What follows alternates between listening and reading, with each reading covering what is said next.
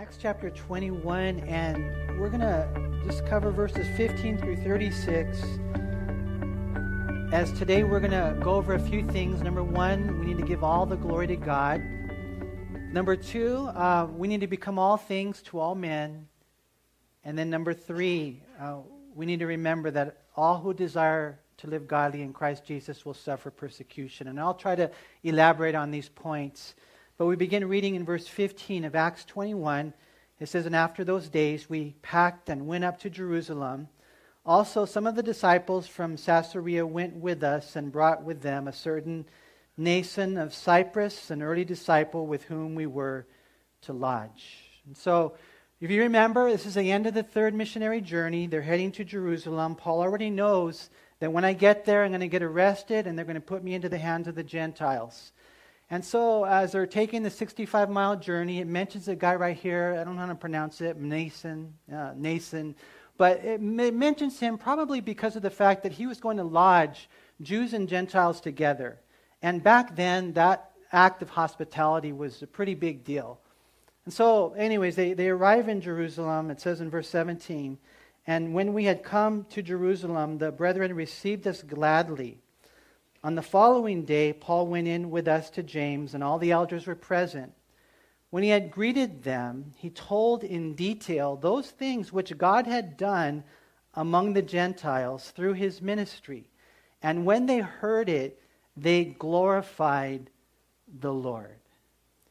And I want to pause there for a second. Because to me, we could just read that and speed on and really not think much about it. But this is what they would do after every missionary journey. If you remember back in Acts chapter 14, verse 27, they did the same thing. After the first missionary journey, they went and reported to the church. It says, when they had come in, gathered the church together, they reported all that God had done with them. And so the second missionary journey, the same thing in Acts 18:22. Before going to his home church in Antioch, he went to the church in Jerusalem, greeted them, and undoubtedly did the same thing, gave a report of all that God had done with them. And then here we see it again, after the third missionary journey, giving a report of what God had done. And it's important, I think, for us to really, as a church, we need to be taught these things. Not what man has done. Not what Paul has done. Not what Barnabas has done, not what Billy Graham has done, but it's what God has done. Because the truth is, you guys got to know this, we can't save a single soul. We can't help anyone. As men, the Bible says in Psalm 108, verse 12, that the help of man is useless. John chapter 15, verse 5 is a great verse. It's my pastor's favorite verse. It says, without me, Jesus said, without me, you can do nothing. And so when something supernatural takes place, it's what God has done, not what man has done. That's why I love the song that we sing. We sang it today. It's out of Psalm 66. The song is called "You Are Great." And it says, "Come and see what God has done. Come and see what God has done for every daughter and every son. Come and hear what God has done. For everyone who fears the Lord will sing of what He's done. And all the earth will shout your praise, and all the earth will sing your name. For you are great. For you are great." They don't sing any other name. They don't sing Paul's name. They don't sing man's name. We sing God's name. And for me, I just didn't want to, just read this and then kind of move on, because it's so important that as a church, we always understand that we got to give glory to God and not to men. Whether you're giving the report of, "Oh, look what I've done." No, we never give a report like that. Look what God has done. Or when you're receiving a report, it's not like, "Oh, that guy's so good, man, wow, I can't believe it." No, it's God. Chris Tomlin, a while back, he wrote one of my favorite songs based out of Psalm 115, verse 1. It says, "Not to us, O Lord, not to us, but to your name be the glory." And so, we got to know this as a church, because here's the thing. If everybody understands that, then God can move in a mighty way. God will move. There's nothing that God won't do through someone who doesn't want to touch the credit or the glory. You don't have to say my name. I don't have to be up in the spotlight. We give glory to God. Now, does that mean that God doesn't use men and women? No, it doesn't mean that. Of course, we know God has chosen to use people who make themselves available, but we have to understand that He doesn't need us. We sometimes hear people say, if it weren't for, you and your wife, or for Pastor so-and-so, or Brother Bob, or Sister Susie, or whatever, my life would be in ruins and shambles. And, people say stuff like that. And, of course, we appreciate those expressions of gratitude. But the bottom line is, if it weren't for us, really, then God would have raised up someone else to help you if you wanted that help. Because God does not need men, and men should never be glorified. It's okay to say thank you, but make sure we give God all the glory. Again, not saying that we as ministers should sit back and not assume our responsibility. I always tell you guys this, God used my life. Let us aggressively cooperate with the Holy Spirit, right? But I'm just saying that we need to be careful never to touch the glory, or never to give the glory to men. We read this and it's just so beautiful. And when they heard it, they glorified the Lord. In the first time we read in Acts 14:27, I think we have that passage, but it's kind of cool when you look at Acts 14:27. It says right there, now when they had come and gathered the church together, they reported all that God had done with them. It's with them. And so here's the thing that we learn, and we got to know this as a church, that what God will use you, He will work with you. You're like a tool in His hand. You're like a weapon in His hand. That's who you are. When you make yourself available, you're like a brush, a paintbrush. Do you guys like art, when you go to the museum and you see the Van Goghs and you're like, wow, that's amazing, the color and the texture. But you would never look at a painting like that and say, wow, what an awesome paintbrush, right? You would say, that's a pretty gifted artist, right? Same thing with craftsmanship. It's not the skill of the saw, even though it's called the skill saw. It's not, the skill of the saw. It's the builder, right? I mean, even what we read right here in Acts 21, notice again what it says. It says when we had greeted them, they told in detail in Acts 21, verse 19, those things which God had done among the Gentiles, notice, through His ministry. So I just want to make sure that we know this, that God works with us as tools, as weapons, and as vessels. God works through us. The Truth and Treat night, they had some killer champurrado. I don't know if you guys tried it, man, but it was so good. So good, right? But imagine getting the champurrado and, it's in a paper cup or whatever. And imagine if all you tasted was the paper cup. You're like, no, that's not what it's about. Give me some champurrado, right? And that's the way it is with us. When we're ministering, we don't want you. It's not good for you to consume, partake of, or have the man inside of you. What you need is the Lord, and what we are is vessels, hopefully vessels, through whom God will work.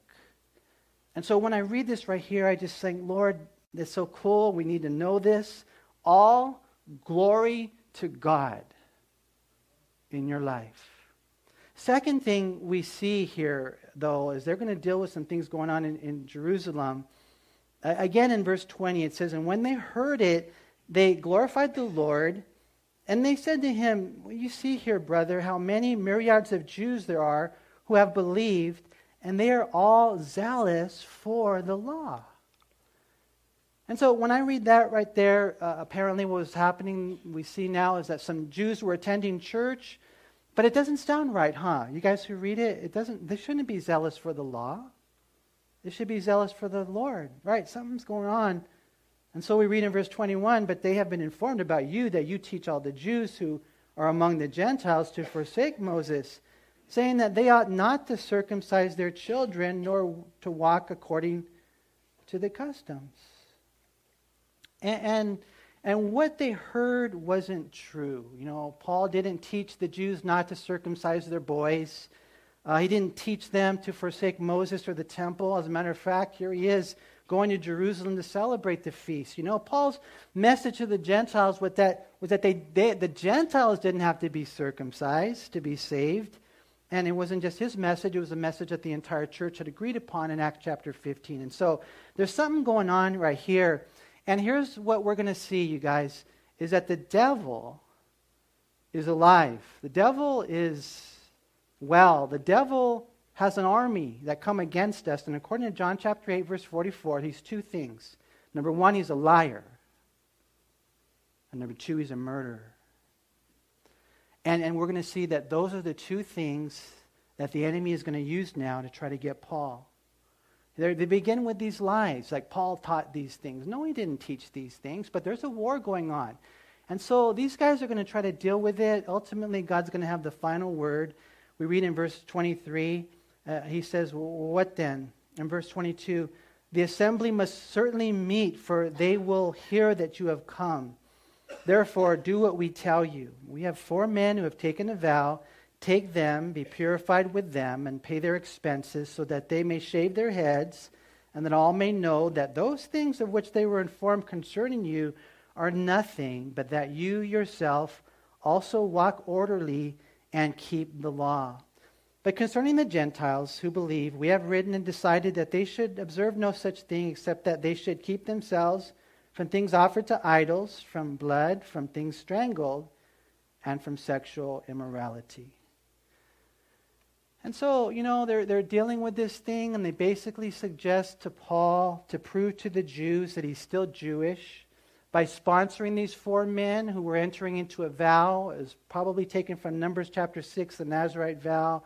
And they say, you know, you go to the temple with them, you pay for them, you prove to them that you yourself are still open to these things. Now, when it came to the law, the Jewish law, it was no longer an obligation, but it was an observation. It wasn't for salvation. It was just Paul there, you know, saying, hey, it's cool what God has done. The law was a shadow of the substance to lead us to the Lord, but it's okay. You know, we can still do these things, right? Like we can still do Christmas, right? You guys like Christmas? You guys ready for that? Looking forward to that? Some of you are like, no, I'm a Grinch now. And listen, if you don't want to celebrate Christmas, that's okay. If you do, praise God, we're not going to judge each other over these things. You know, and Paul here is saying, I'm willing to do the vow. I'm going to show them that I'm not anti-Jewish. And so he yields to their suggestion. He's submissive to them.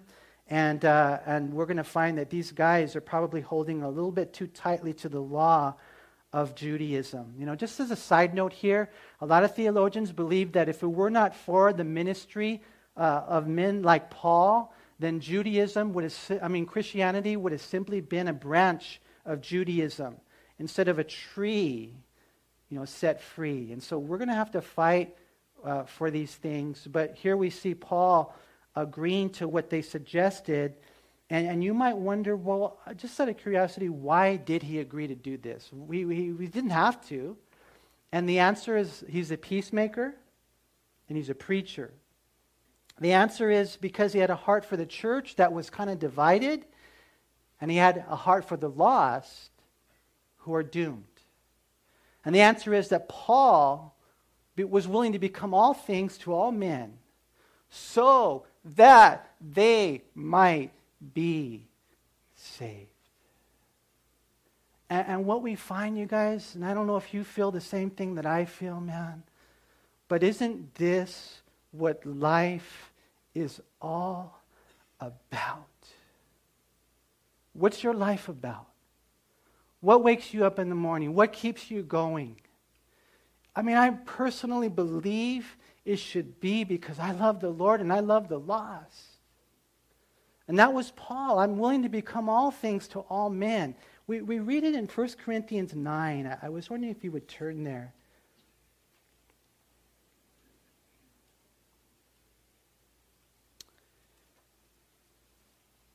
In 1 Corinthians 9, notice what Paul wrote in verse 19. He says, "For though I am free from all men," and by the way, he had already written this letter. He says, "For though I'm free from all men, I have made myself a servant to all, that I might win the more. And to the Jews, I became as a Jew, that I might win Jews. And to those who are under the law, as under the law, that I might win those who are under the law. To those who are without law, as without law." Not being without law toward God, but under the law toward Christ. I mean, in other words, he didn't, sacrifice animals for salvation because Jesus had already taken care of that. So he was willing to do the thing we read in the book of Acts. He says, "But under the law toward Christ, that I might win those who are without law. To the weak I became as weak, that I might win the weak.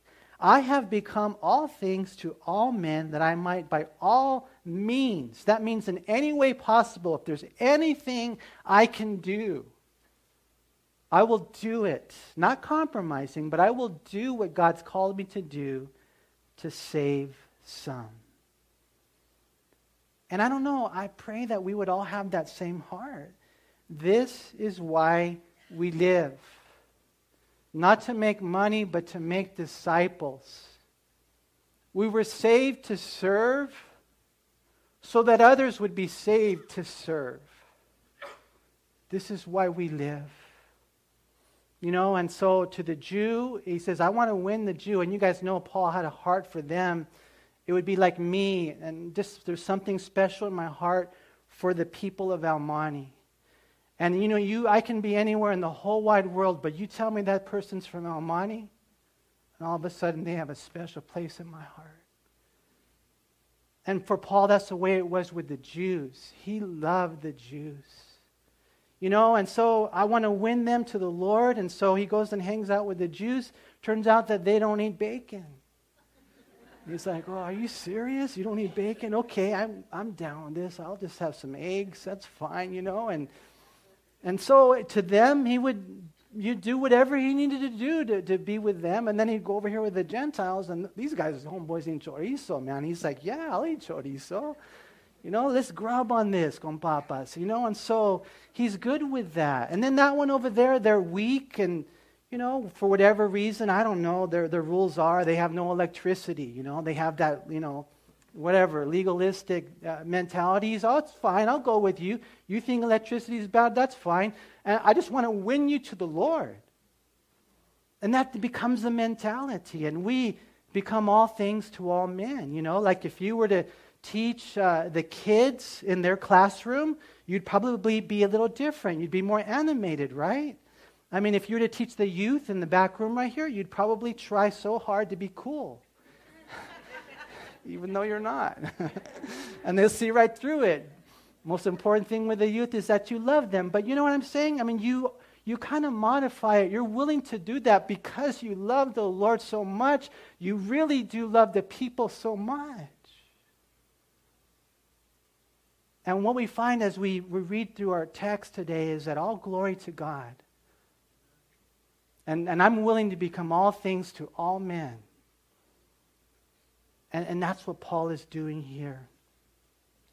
Back in the book of Acts, in chapter 21 and verse 26, it says, "Then Paul took the men, and the next day, having been purified with them, entered the temple to announce the expiration of the days of purification, at which time an offering should be made for each one of them.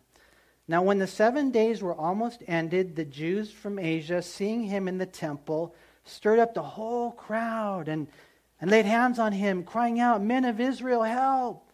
This is the man who teaches all men everywhere against the people, the law in this place. And furthermore, he also brought Greeks into the temple and has defiled this holy place.' For they had previously seen Trophimus the Ephesian with him in the city, whom they supposed that Paul had brought into the temple." And so, Paul is doing his best to become all things to all men, to be a peacemaker, to be an evangelist, but Satan wouldn't have it. Satan wouldn't have it. You guys know this, 1 John 5:19, that the whole world lies under the sway of the wicked one. And so the bottom line is, the saints and the ain'ts are on different teams. The wolves will always go after the sheep. You see? And that's what's going on here. Paul's trying, but it's not going to happen because the enemy there, he's got a stranglehold on these religious guys. And so, they lie. Paul's not doing anything wrong. He's submitting to the leadership of the church. He's cooperating, going with the flow. He's on board with their program. But the Lord Jesus Christ predicted the fact that his people would be hated. It says in Luke 21, verse 17, "And you will be hated by all for my name's sake." He said in John 15, verses 18 and 19, "If the world hates you, know that it hated me before it hated you. If you were of the world would love its own. Yet because you are not of the world, but I chose you out of the world, therefore the world hates you." And so Jesus said, they hated me. And you guys know they killed him. And here's the thing. If you're hardcore, I'm not talking about, some nominal Christian, you won't be hated. Jesus said, beware when all men speak well of you. But if you're hardcore, holding to the truth of God's word, and you're not compromising, then you will be hated. We're going to see this is about to happen to Paul, and really all who love the Lord, they're making a difference. We're going to be a target of the enemy.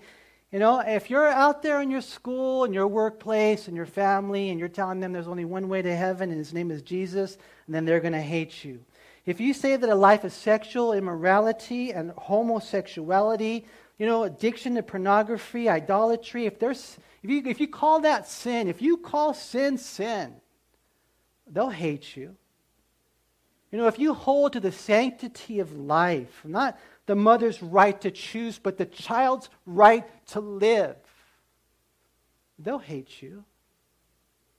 Why? Because the world is under the sway of the wicked one. And you are ambassadors of Jesus Christ. You are apostles of Christ. You are missionaries in this world. You are lights in the darkness. You are sheep among wolves. And so, what we find is that this happens. Christians are targets. And we can try all we want, but at the end of the day, light and dark do not mix. And that's what's happening now to Paul. They're going to hurl these arrows of accusation against him, things that are not true.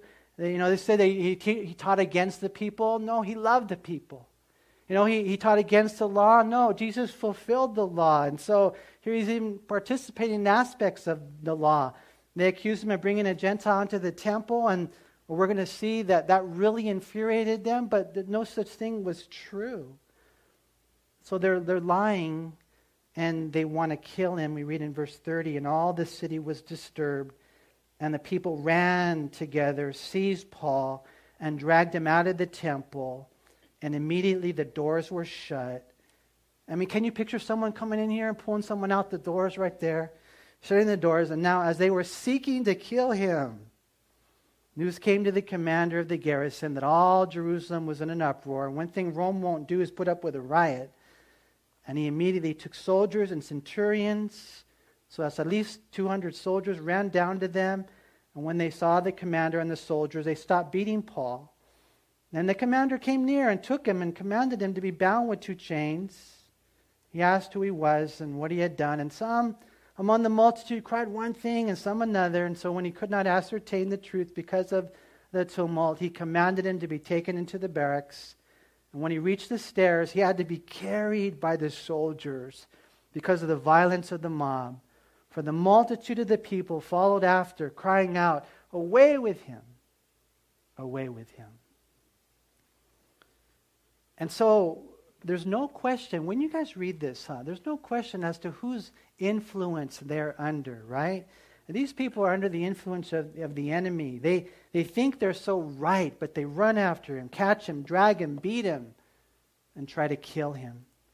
And so the commander finds out, he intervenes, And what we find is that in looking at all this right here, this is the truth of 2 Timothy chapter 3 and verse 12, and you guys got to know this.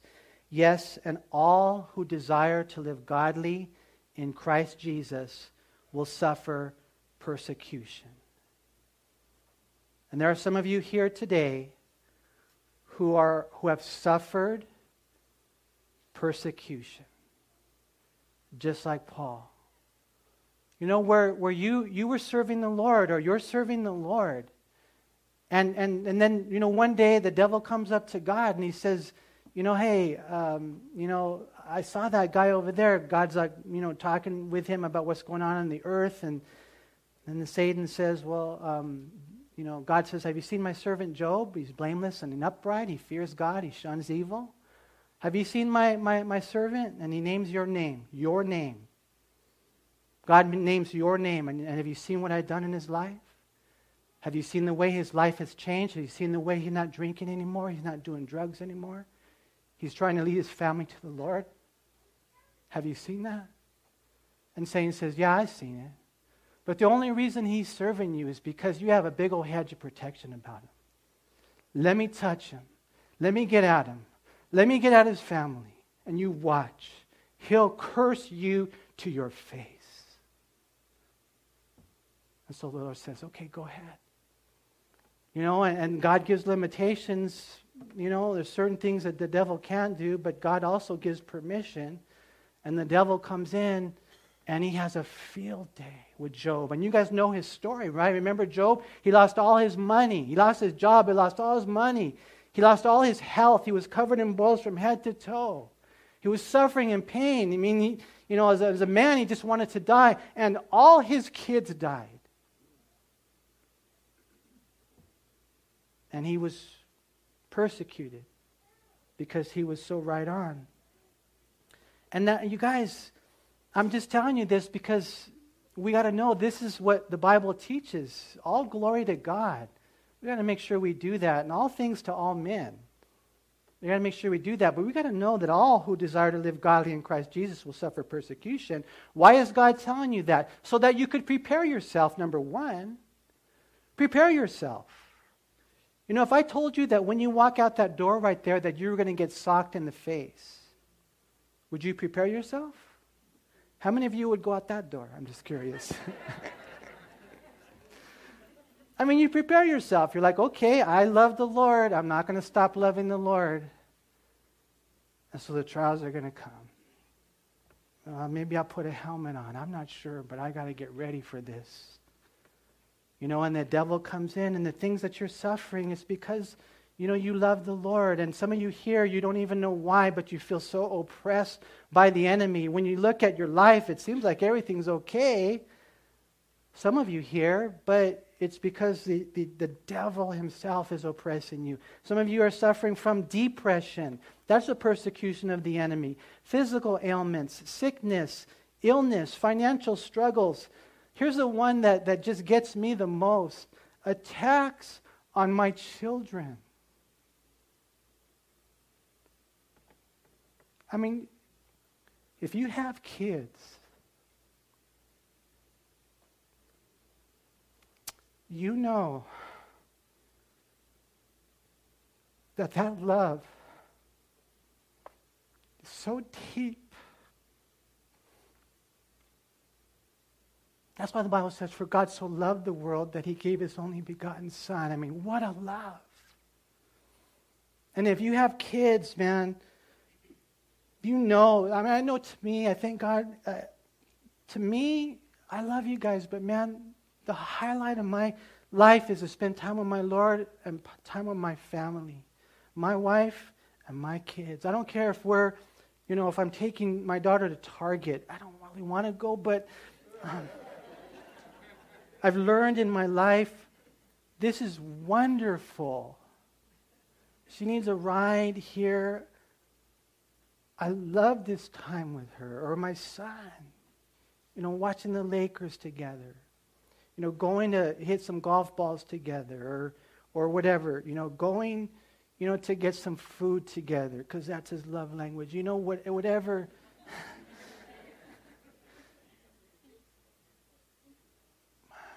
I'm no dummy. I know the devil's going to come after my kids. Some of you here, you have experienced the passing of a loved one, like Job did. And I'm not saying like it's all the devil and all that kind of stuff, but I will say this, that it is a form of persecution that we see in the Bible. And it's hard. So you're telling me, well, Manny, yes, all who desire to live godly in Christ Jesus will suffer persecution. And now you're telling me that the passing of a loved one can actually be persecution. And why are you even telling me that? Well, because when you look at the persecution in the Bible, here's a thing that hopefully will lift you up. It always has purpose. Paul would get arrested. Paul was hated. Paul, they wanted to kill him. Paul went through all this. Paul was now chained, double chained. Paul would spend 2 years in jail in Caesarea and then 2 years under house arrest in Rome. And then, you fast forward about 4 years later and they would chop his head off. A man who did nothing but love the world. And it all had purpose. He was in prison because now that would open doors for him to testify to kings and governors and to the emperor of Rome. He was in prison because now he could slow down and write some letters that we now have in the Bible. See, understand that the persecution, because you love the Lord Jesus Christ, I know it's hard. And, Jesus talked about it in John 16:33, in the world you will have tribulation, but he said, but be of good cheer because I've overcome the world. The world's going to come and they're going to try to take it and use it for bad, but I will use it for good. And Paul said in Acts 14:22, we must through many tribulations enter the kingdom of God. This is the path. I'm not telling you about a Christianity where everything goes good, man, and it all, isn't that if God loves me, then shouldn't everything happen just the way that I want it? No. We're talking about a real love, a real Christianity, a real God who sent His Son to die on a cross for us. And He can take those things that look so bad, and He will, and I promise you, He will make them so good. Because when I think about the history of the world, I think the most horrible thing that ever happened was when Jesus Christ was nailed to a cross. And He bore my sin, our sin, the sins of the world. And He suffered the wrath of God upon sin. He experienced that for us. He was separated from His Father. It was the most horrible thing that has ever taken place, but it was the most wonderful thing that has ever taken place because it is there that we were saved. And you see how God can take everything and work it together for good? To those who love Him and who are the called according to His purposes. In Genesis 50:20, you meant it for evil, but God meant it for good. And so that's where we need to be, you guys. And they were saying, away with Him, away with Him. Paul, I couldn't help but think of Jesus when they said the same thing to him. Away with Him. Such a man is not fit to live. Crucify Him, crucify Him. And in their plan, God saved the world. If you're here today and you're struggling, I just pray that you would remember this skit. Remember this message, man. It's a simple message. That Jesus loves you. He died on a cross for you. He can break the chains. He can set you free. If you've never made that commitment, then today's the day of salvation. Today's the day. God's calling your name. But if you have, and maybe you are a Christian, you've been struggling, there's also sometimes those chains, man, that He needs to break.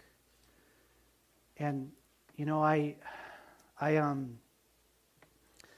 one thing I've learned as a pastor is I can never really word it right. I just can't. Sometimes I wish I could. I wish I could just say it just right. But I can't. But in the skit, the way that he just held out his hand, to me that's the best way to try to communicate that to you. If you need help today, just hold out your hand to the Lord. Say, Lord, help me. And God will.